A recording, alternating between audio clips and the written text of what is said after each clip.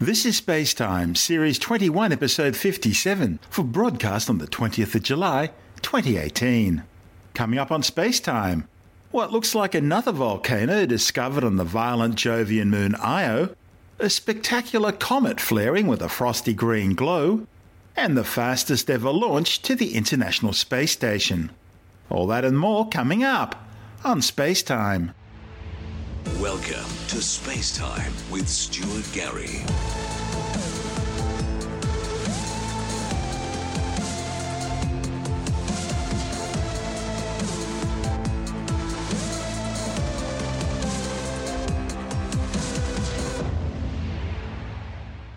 As NASA's Juno spacecraft undertook its 13th close flyby of the gas giant Jupiter on Monday, earlier data appears to have turned up a new heat source near the south pole of Io, which could indicate a previously undiscovered volcano on the small Jovian moon. The new data was collected on December the 16th, 2017 by Juno's Jovian Infrared Auroral Mapper, JIRAM, as the probe sped past about 470,000 kilometres from the moon. Past NASA probes, along with ground-based observatories, have so far located over 150 active volcanoes on Io. Scientists estimate there could be another 250 or so on the Galilean moon still waiting to be discovered. Juno co-investigator Alessandro Mura from the National Institute of Astrophysics in Rome says the new hotspot's only about 300 kilometres from the nearest previously mapped hotspot on Io. Scientists aren't ruling out the movement or modification of one of the previously discovered hotspots, but it's difficult to imagine how one hotspot could migrate over such a distance and still be considered the same feature. Mura says the Juno team will continue to evaluate data collected on the December 16 flyby, as well as new data to be collected during future even closer flybys of Io. Io is the most volcanic moon in the solar system.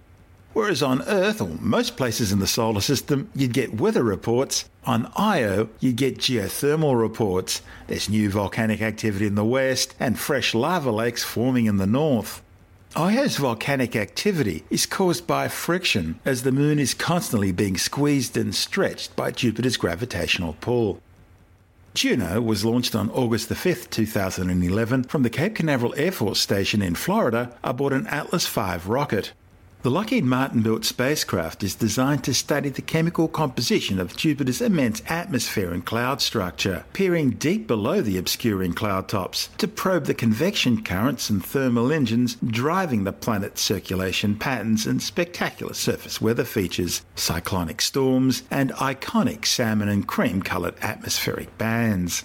Juno's also measuring Jupiter's gravitational field to better understand the internal structure of the solar system's largest planet, as well as its magnetic field, polar magnetosphere, and auroral activity. The probe is searching for a rocky Earth-sized core deep down in Jupiter's heart, and an exotic metallic hydrogen mantle surrounding it. Jupiter contains more mass than the rest of the solar system other than the Sun combined. So, by better understanding how the Jovian gas giant formed, scientists will learn more about the formation of the rest of the solar system as well. The 3,625 kilogram probe has now logged more than 235 million kilometres since achieving Jovian orbit insertion on July 5, 2016. The spacecraft was placed into a highly elongated polar orbit designed to avoid as much of Jupiter's damaging radiation belts as possible. This allows Juno to swoop down and skim just 3,400 kilometres above the swirling Jovian cloud tops before being taken back out to more than 8.1 million kilometres. To further protect the spacecraft from Jupiter's deadly radiation, Juno's most delicate instruments and control systems are housed in a specially shielded strongbox. NASA's original plans called for a total of 37 orbits around the 143,000 kilometre wide planet, with the original 53.4 Earth day polar orbits eventually contracting down to just 14 Earth days each. However, those plans were scrapped following concerns about the spacecraft's main engine, meaning that all orbits will now remain at 53.4 Earth days, which would have meant fewer overall orbits within the allotted time. The good news is that Juno appears to have coped with Jupiter's extreme radiation belts better than expected, allowing the mission to be extended. And by extending the mission, those missing orbits are now being included. You're listening to Space Time. I'm Stuart Gary.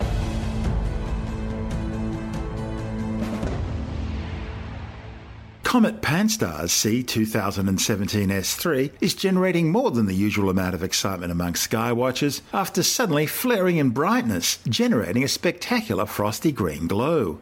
The brilliant 16-fold increase in luminosity is making the comet's nucleus look twice the size of Jupiter. And C 2017 S3 is now generating a 260,000 kilometre wide stunning green tail. The sudden flarings most likely being caused by volatile frozen material buried deep inside the comet heating up and erupting through the crust into the empty vacuum of space. The comet's dive from high above the ecliptic, the average plane of the planets as they orbit around the Sun, suggests that C 2017 S3 may be a first-time visitor to the inner solar system from the distant Oort cloud, a theoretical sphere of comets, frozen worlds and icy debris extending from around 300 billion kilometres to over a light year from the Sun, deep into interstellar space. The Oort cloud contains objects either created early in the solar system's history or which originated from beyond the solar system and which have become gravitationally bound to the Sun.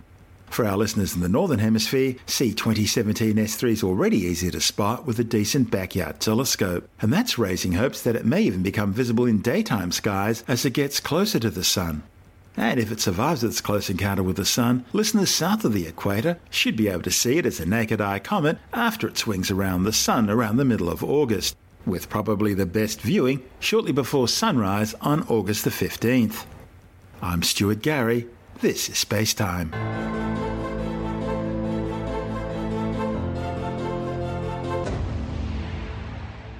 The Event Horizon Telescope is a project to image Sagittarius A star, the supermassive black hole at the centre of our Milky Way galaxy. Sagittarius A star contains mass equivalent to 4.3 million times that of the Sun. But it's difficult to see, not just because it's located 26,000 light-years away at the western edge of the constellation Sagittarius, but also because from our point of view, it's shrouded by billions of stars and dense clouds of gas and dust. And that's where the Event Horizon Telescope comes in. It's a global network of radio telescopes combining data from several very long baseline interferometries around the Earth, synchronized to observe the immediate environment of the supermassive black hole. Astronomers are also using it to image an even larger black hole in the supergiant elliptical galaxy Messier 87, with an angular resolution comparable to the black hole's event horizon. Through very long baseline interferometry, many independent radio telescopes separated by hundreds of thousands of kilometres can be connected and used in concert to create a virtual telescope with an effective diameter of an entire planet. Each year since its first data capture in 2006, the Event Horizon Telescope has added additional observatories to its global network. The first ever direct image of the Milky Way supermassive black hole was expected to be produced back in April last year, but logistical problems have delayed the long-expected findings. See, the thing is, data from observations at each individual telescope is collected on hard drives and then transported by jetline from the various telescopes to MIT's Haystack Observatory in Massachusetts and the Max Planck Institute in Germany. There the data is time-matched, cross-correlated and finally analysed on a grid computer made up of some 800 CPUs, all connected through a 40 gigabytes per second network. To find out more, Andrew Dunkley is speaking with astronomer Dr. Fred Watson from the Australian Department of Science. This galactic superstorm at the centre of our galaxy that we hope to be able to look at through an Earth-sized telescope, this sounds rather extraordinary. It is, actually. And in fact, the looking has already been done. What's happening now is that the scientists who've done all that are working on the data to actually bring this clutch of radio telescopes, which is what they are, spread all over the Earth, to the signals from them to bring them into a kind of coherent picture of what their target is. And that's the superstorm, exactly as you've said. So backtracking a little bit, we know that at the center of our galaxy, and our galaxy, of course, this disk-like aggregation of hundreds of billions of stars, which we sort of see in cross-section as the Milky Way, towards the constellation of Sagittarius, that is where the center of the galaxy is. And astronomers have known for 30 years that there is a very bright radio source in the center of the galaxy. It rejoices in the name of Sagittarius A star, and that's why it's what it's been known as ever since I've been an astronomer. It's A star.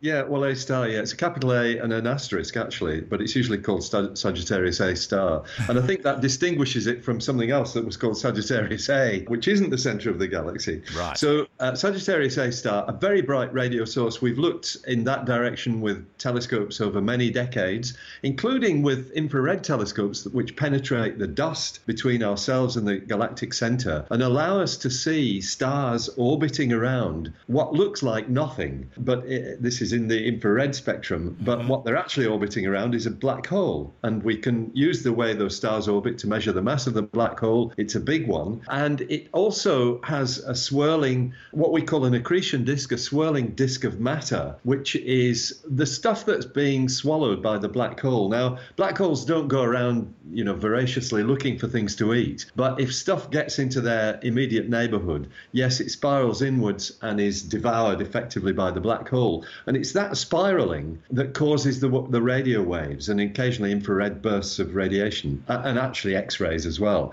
So you get all these different radiations from the disk of material that's this maelstrom of stuff that is circulating around the black hole. The question is, that's fine. We've got really strong evidence that a black hole is there. It displays all the things we expect a black hole to show. Can we see it? So a few years ago, a whole bunch of radio astronomers got together and said, if we join up, and you can do this with radio telescopes much more easily than you can with visible light telescopes. With a radio telescope, you can kind of join them up together to form an array. And so what they suggested was a whole different bunch of telescopes, the ALMA telescope in the high Atacama, the JCMT, the James Clerk Maxwell telescope, which is in Hawaii. It's one that used to be run from Edinburgh, and I was very much involved with that 100 years ago. And other similar radio telescopes. You can link them all together to basically synthesize a telescope the diameter of the Earth. And that gives you the wherewithal to see things at very small angular scales. And by that, I mean, the angle with which you can actually spot detail. The detail they're looking for, and wait for this blows my mind. It's round about, the diameter of the thing that they're looking for is 37 micro arc seconds. So an arc second is 1/3600th of a degree. In fact, an arc second is the size of a dime in America, or a $1 coin here in Australia, or a pound coin in the UK, held up at a distance of 5 kilometres. Oh, yes, you've told me about that before. That just is unthinkable. It's a tiny angle. That's 1 arc second. Now they're looking for 37 millionths of an arc second. Oh, my goodness. Basically, it's a coin on the surface of the moon. That's what you're looking for. Very fine detail, and that's why you need all these telescopes linked together, which, incidentally, have a name. I just read the name, but I'll let you say it. I just love this name. I know I'm often very critical about the way astronomers and space organisations name things, but this is a ripper. I think it's a ripper too. It's the EHT, the Event Horizon Telescope. Actually, it could be extremely humongous telescope. Well, we've done that one.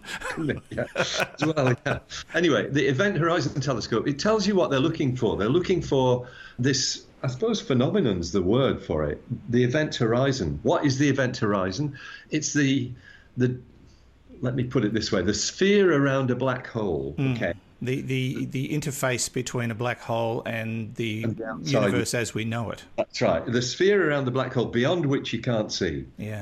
That's the definition of the event horizon. So the black hole's at the middle, but around it is this sphere of darkness, effectively, and it's dark because nothing can come out of it, and so stuff might go into it, but nothing can come out of it. That's this size of a coin on the surface of the moon is the size of the event horizon as seen from our vantage point here, 25,000 light years away from the center of our galaxy where this black hole is. So what they're doing with the EHT is basically looking at radio signals from the accretion disk, this swirling disk of material going round the event horizon. And they expect to see that, but silhouetted against it will be the event horizon itself. So there should be this sort of swirly mass of material with a black blob in the middle. And we also know from simulations that the curvature of space is very, very high near the event horizon. And by that, I mean that, as we know, gravity distorts space. The gravity of the black hole is so extreme that the space around it is distorted in an extreme way.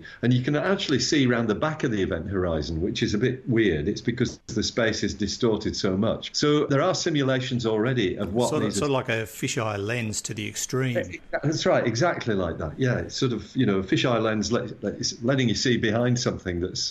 stuck in the way, just because space is so heavily distorted. So all this is being fed into the models of what the astronomers expect to see. And I think the number crunching is going on as we speak. I don't know when the details will be released, but I hope that it won't be too far away. The EHT, just to give you a bit of detail, there's 9 radio telescopes. They're in Chile, the US, France, Spain, Mexico, and the Antarctic. So they're all over the world. And hopefully we might get some information about this soon. I think it's a very exciting thing to look forward to. The first time we've ever seen the event horizon of a black hole. And that will be a significant moment in astronomy because to date, they are a theory because we haven't seen them. And exactly. Even though we know they exist, it's just... Yeah, that's exactly right. It's this is big-time stuff. As you say, it's a big milestone. Some people are suggesting that this is one of the big discoveries of the century, just like gravitational waves were. So, we're making these really huge steps in understanding how to observe the universe in very, very interesting and novel ways. That's Dr. Fred Watson from the Department of Science speaking with Andrew Dunkley on our sister program, Space Nuts. And this is Space Time. I'm Stuart Gary.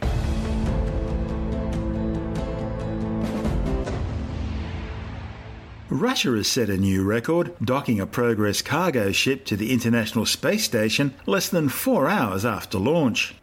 The Progress MS-09 was launched aboard a Soyuz 2.1A rocket from the Baikonur Cosmodrome in the Central Asian Republic of Kazakhstan just 3 hours and 40 minutes and only 2.5 orbits before rendezvousing and docking with the orbiting outpost. Turbo pumps up to flight speed.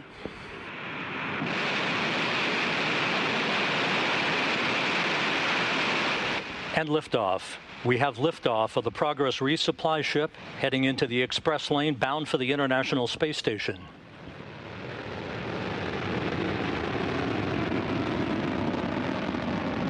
Roll, pitch, and yaw program reported in good shape from the blockhouse down in Baikonur.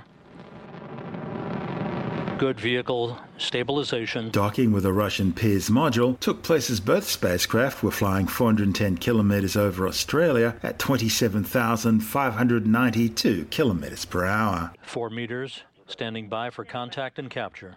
Copy, standing by for contact and capture confirmed. Contact confirmed, capture confirmed. Copy, contact and capture. Docking confirmed at 8:31 p.m. Central Time, 9:31 p.m. Eastern Time, as Progress in the International Space Station flew 260 miles over the northern coast of Australia.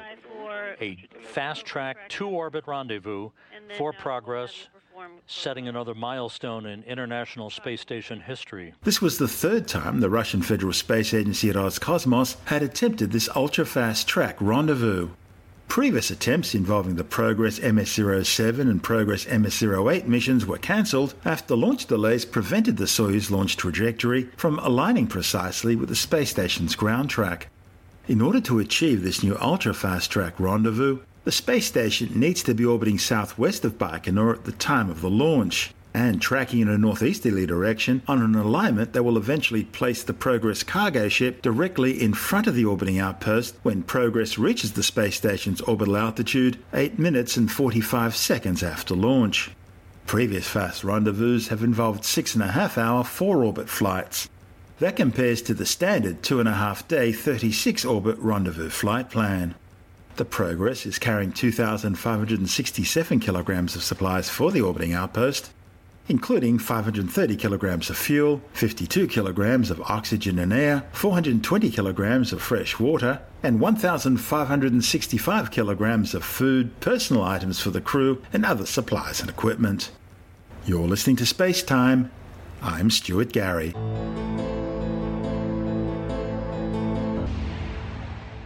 And time now to take another brief look at some of the other stories making news in science this week with a science report. A new study has shown that people who regularly eat oranges are less likely to develop macular degeneration compared to those who don't consume oranges. Scientists from the Westmead Institute for Medical Research followed over 2,000 adults aged 50 and over for a 15-year period. The study found that people who ate at least one serving of oranges every day had a better than 60% reduced risk of developing late macular degeneration. Until now, most research has focused on the effects of common nutrients such as vitamin C, E and A on the health of eyes. But the new research was different because it focused on the relationship between flavonoids and macular degeneration, showing that flavonoids in oranges appear to help prevent eye disease. Flavonoids are powerful antioxidants found in almost all fruits and vegetables, and they have important anti-inflammatory benefits for the immune system. Researchers examined common foods containing flavonoids, such as tea, apples, red wine, and oranges. 1 in 7 adults over the age of 50 have some signs of macular degeneration. In fact, age is the strongest known risk factor, and the disease is more likely to occur after the age of 50. There is currently no known cure. A new analysis of some 18 separate studies has concluded that taking multivitamins and mineral supplements does not prevent heart attacks, strokes, or cardiovascular death. The findings, reported in the American Heart Association's journal, put together the results from 18 individual published studies, including randomized control trials and prospective cohort studies, totaling more than 2 million participants and having an average of 12 years of follow-up. They found no association between taking multivitamins and mineral supplements and a lower risk of death from cardiovascular diseases. As many as 30% of Americans use multivitamin and mineral supplements, with the global nutritional supplement industry expected to be worth $278 billion by 2024. Well, just like greyhound racing, horse racing is an incredibly cruel pastime, the only purpose of which is gambling. Now a new study has found that the cruel practice of tying or strapping the tongues of racehorses to their lower jaws is extremely stressing to the animal. The findings, presented to the International Society for Equitation Sciences Conference, show that 1 in 5 racehorses in Australia have their tongues tied to their lower jaws. Horses who have their tongues tied show head tossing, backwards ear positioning, and gapping during tongue tying application, all behaviours that suggest increased stress for the animal. Tongue ties are used 6 times more often in Australia than they are in the UK, and the use of tongue ties has now been banned completely in Germany.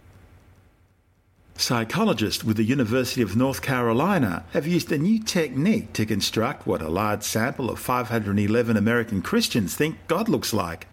Participants saw hundreds of randomly varying face pairs and selected which face from each pair appeared to be more like how they imagined God to look. By combining all the selected faces, researchers were able to assemble a composite face of God that reflected how each person imagined God to appear. Their results were both surprising and revealing. From Michelangelo to Monty Python, illustrations of the Judeo-Christian God have always shown him to be an old, august, white-bearded Caucasian man. But the new research suggests many Christians see God as younger, more feminine, and less Caucasian than popular culture suggests. In fact, people's perceptions of God tend to rely partly on their political affiliations. US liberals tended to see God as being more feminine, younger, and more loving than conservatives. On the other hand, American conservatives saw God as being more Caucasian and more powerful than liberals. People's perceptions also related to their own demographic characteristics. For example, younger people believe in a younger-looking God, and people who thought they were more physically attractive also believed in a more physically attractive-looking God. African Americans believed in a God that looked more African American than did Caucasians. So the basic finding was that people believe in a God who looks like them. Interestingly, however, people didn't show a bias on the basis of gender, with both male and female test subjects believing equally in a masculine-looking God. The scientific method involves observation, hypothesis, experimentation, analysis, and conclusion. Science is all about critical thinking. It's a search for the truth. Don't just take someone's word for it. Test the claim. See if it's factual and stands up to the scientific rigour. or if in reality it's just a great steaming pile of woo. That's what skepticism and evidence-based science is all about. It's a search for the truth. And remember, scientific facts don't care if you like them or not. This week, we're looking at how the mainstream media covers fake science, trying to parade itself as real science. Balanced reporting only works if both sides are presenting facts of equal quality. When trained journalists allow one side to promote non-scientifically proven claims as fact, the very idea of balanced reporting is lost. For journalism to work, finding and reporting the truth requires both sides to stick to scientifically proven facts.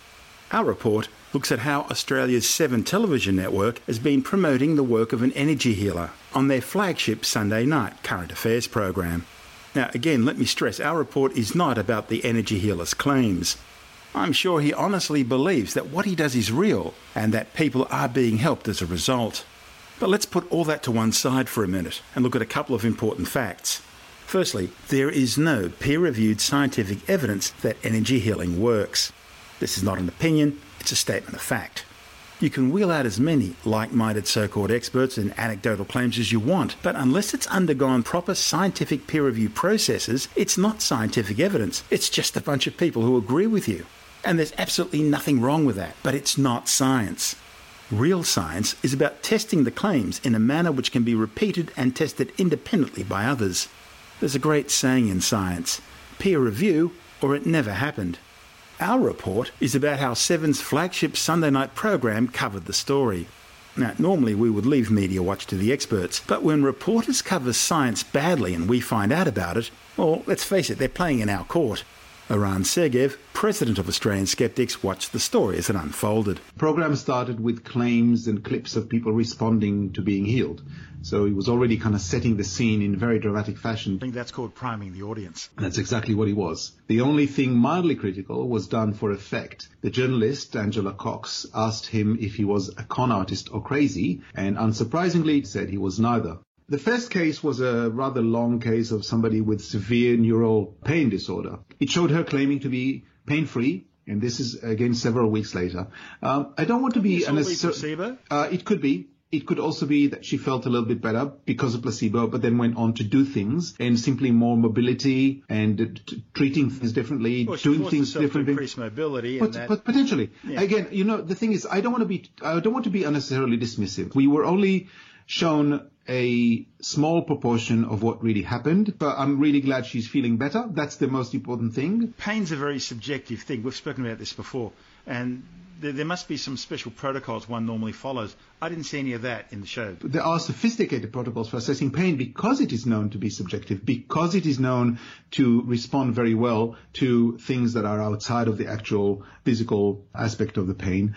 So there are all kinds of instruments to allow us to measure pain, both in the short term and the long term, and none of these things were actually used. After we ended with this woman, there was a series of patients, this time with a skeptical doctor, Dr. Justin Coleman, observing. Dr. Coleman pointed out in advance of the examinations or the treatment that the underlying mechanism is so implausible that it would take a huge amount of evidence to convince him. So he was honest about not being easy to convince about this. But the test was really odd in that not only was it not blinded, all the patients were in the room at the same time. So in addition to the lack of blinding and the effects of, pain is a subjective matter, so the group effect. Peer group pressure as well as placebo. Absolutely. It's a group effect. It's a known thing where, one person is being helped. Everybody else wants to be helped. They don't want to be the ones who stand out. I'm not claiming anything about the pain. I'm not claiming the pain wasn't gone. I'm not claiming it is gone. What I'm claiming is that the situation was so unscientific that it is impossible to say either way.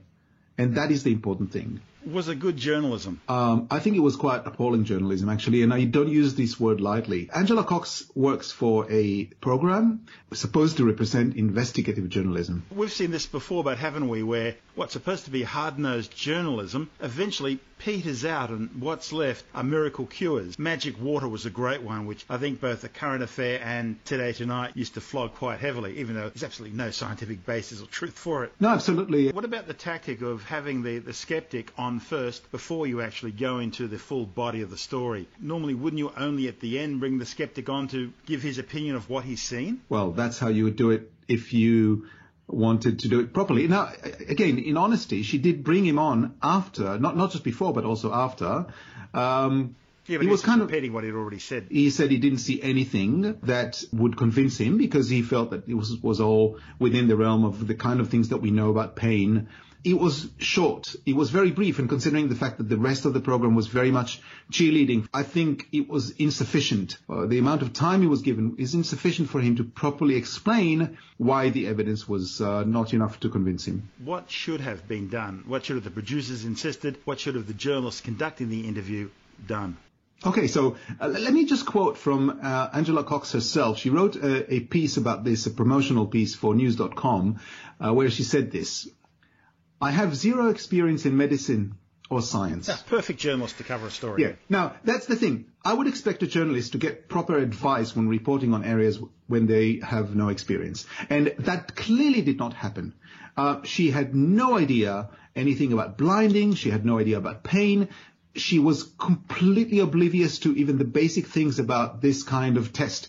So she worked for months, according to what they said, on a piece. And at the end of it, she was still able to say, I have zero experience in medicine or science. I'm sorry, that is not good enough. You would not put somebody like that on a piece about politics, for example, right? It's completely inappropriate. Science and medicine are complex issues. The impact of this kind of reporting can be serious. People might actually take the advice over the advice of their doctor and not seek appropriate advice. That is really dangerous. And it is irresponsible for somebody who says about herself that she has zero experience in medicine or science to be reporting on this without getting appropriate advice, because the test was so completely inappropriate. That's Eran Segev, president of Australian Skeptics.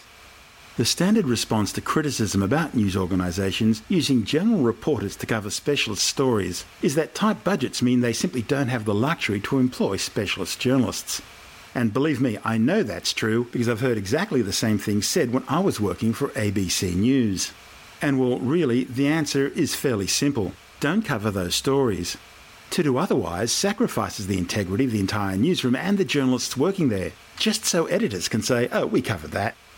All too often, we've seen so-called hard-hitting news and current affairs programs end up descending down the tabloid drain of magical cures or chasing soft targets that can't fight back. Open up in the name of the media. That's what the comedy series Frontline was all about. The trouble is, when journalism descends down this road, audience and credibility are always the losers.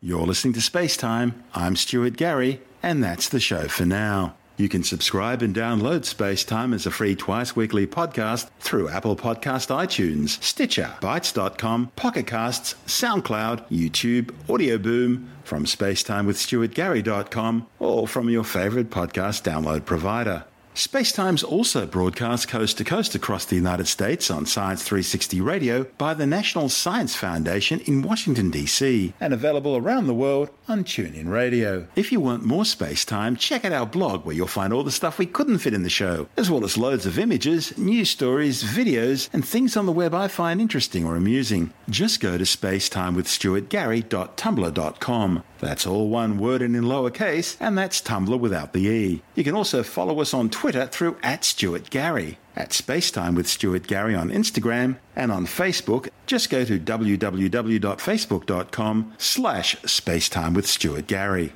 Spacetime is brought to you in collaboration with Australian Sky and Telescope magazine, your window on the universe. You've been listening to Spacetime with Stuart Gary. This has been another quality podcast production from Bytes.com.